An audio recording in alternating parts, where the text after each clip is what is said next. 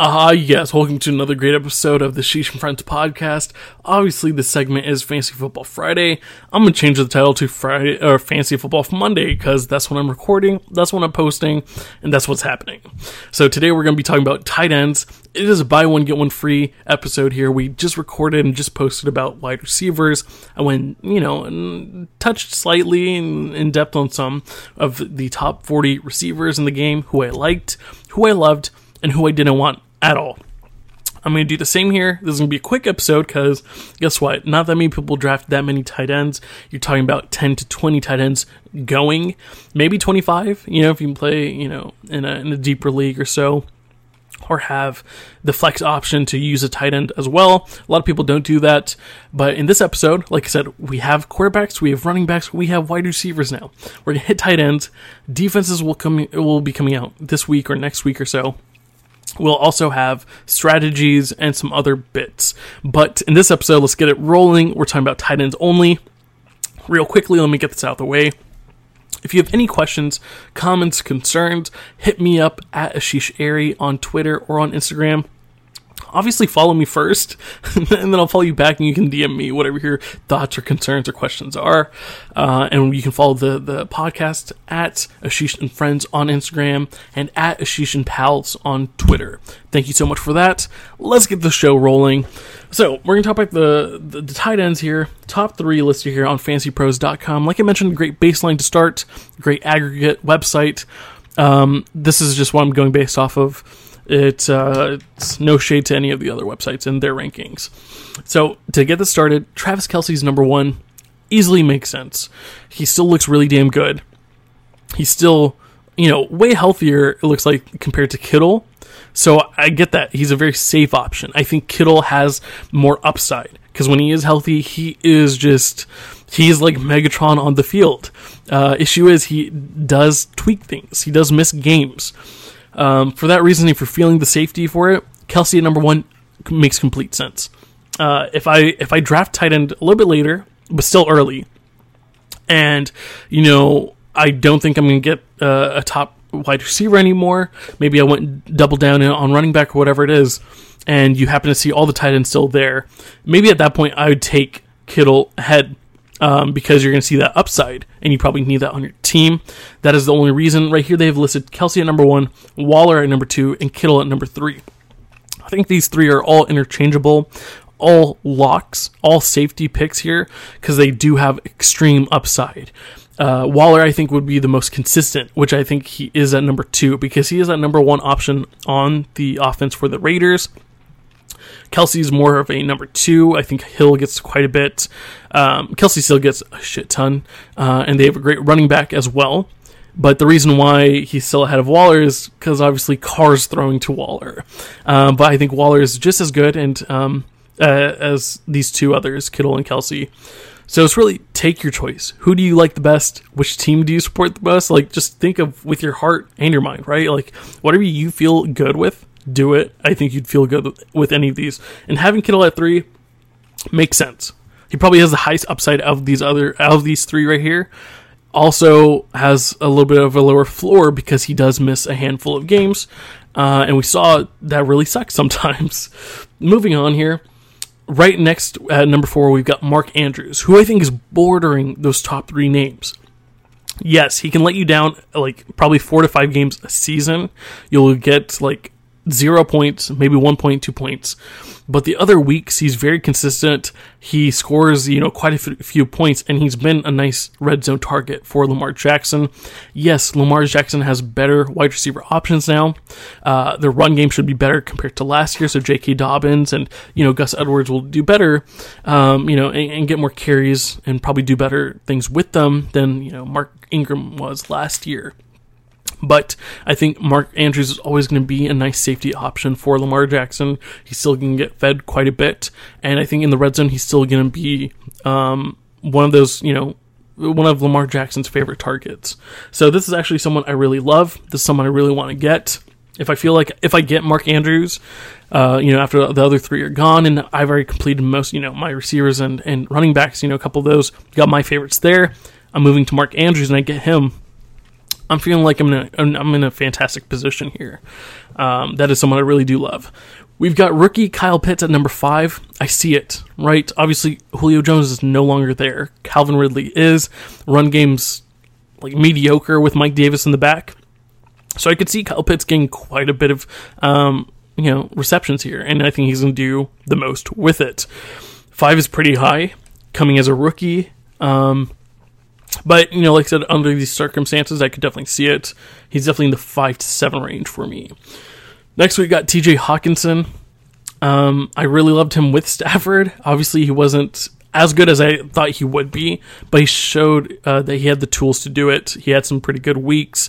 And I think now with Goff back there, this team's going to suck. Okay? They obviously lost Kenny Galladay too. Okay? They have some pretty good run options. Jamal Williams and DeAndre Swift are back there. But I think TJ Hawkinson's going to get the lion's share of the receptions, and he can really do it all. So, we're not talking about Megatron here in Detroit Lions. I'm sorry. But, with TJ Hawkinson there, he can catch really well. And I think he's going to do a great job there. So I feel safe with that. Next at 7, we've got Dallas Goedert.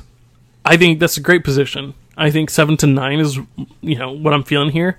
But with Jalen Hurts, who's having like his first official year as the starter, he's going to, even though he has Devontae Smith, Jalen Reagor also there, Zach Ertz is still there. Pretty good run game with Miles Sanders and Kenny Gainwell in the back. I think Dallas Goedert's still a solid tight end. I think he showed last year he took that step from being the number 2 tight end to the number 1. But, I think he's going to be great things. And with Jalen Hurts, as someone that's going in your first full season, you do have nice options, but you're a little panicky. You want to have solid yards, so you're going to feed the ball a little bit more to your running back, and probably you always have that safety valve, which is your tight end. And I think for those reasons, Dallas Goedert is going to, be a good value here. Moving on, we've got the other Iowa Hawkeye. We talked about TJ Hawkinson. His teammate here, Noah Fant with Denver. There's another team with, obviously quarterback not as great, obviously. They have a lot of receiving options. They have KJ Hamler. They have Cortland Sutton. They have Jerry Jeudy. You've got a lot of nice options there to throw to. Your run game's pretty good too now. You've got Melvin Gordon and Javonte Williams. Noah Fant is the more athletic, more pass catcher, right? Out of the 2 tight ends, TJ Hawkinson and Noah Fant. Noah Fant really skyrocketed up the boards because he was super duper athletic. And I think he's going to benefit from this. Like with Drew Lock or Teddy Bridgewater, you're going to see Noah Fant get quite a few receptions. And I think in the red zone, you're going to be looking towards Jerry Jeudy or Noah Fant. And so for that reason, I think 8's a solid position. So far, nothing too crazy, right? But I feel like when you're talking about these players here, there's little tiers for sure. But with any of these names that we've mentioned so far, you should feel pretty good, right? Like any of these teams. So that's why I think you can really wait. So we'll get more into this during the strategy episode. But I think tight ends is one of the positions you can really wait on. But it's when you see Pitts, Hawkinson, Goddard, Fant, when they go off all the boards, then things get a little risky here. Robert Tonyan with Green Bay Packers, I think he's very solid, and probably the last name I feel super comfortable with. That is my last resort here. Like I said, Devontae Adams does carry that passing offense. Aaron Jones is going to get so many carries. But we saw Robert Tonyan come up big, make great big plays, and I think we're going to see more of that. But that's also just a name I wouldn't just be so excited about, right? Where I do see a Fant or Goddard or Hawkinson getting so many touchdowns. With a Tonyan, I really don't see that, and that's just not like someone I'm exiting my draft be like, yo, my tight end's Robert Tonyan, suck it. I don't feel that at all. But that's a good, solid option. After that, it's just a huge bunch of question marks here. So I'm going to tell you the best of the rest here.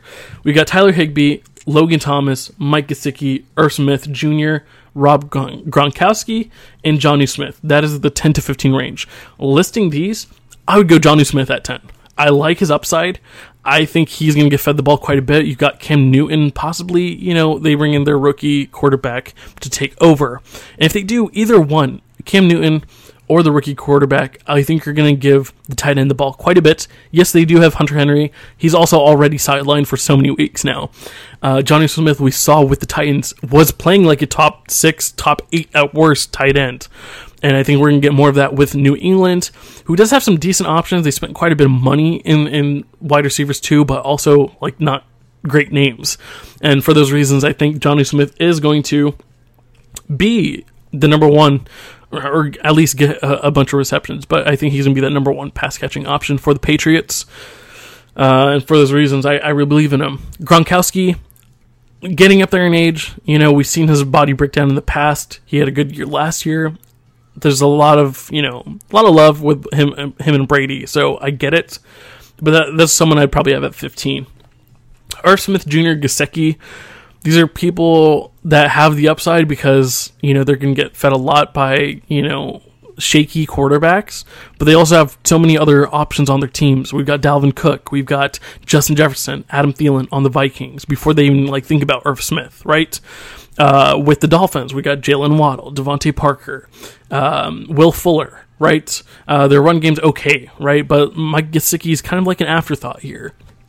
So the only reason you really want to draft them is because you feel like Tua or Kirk Cousins, they do sometimes rely on these safety valves because they're not as consistent or not as elite as other quarterbacks.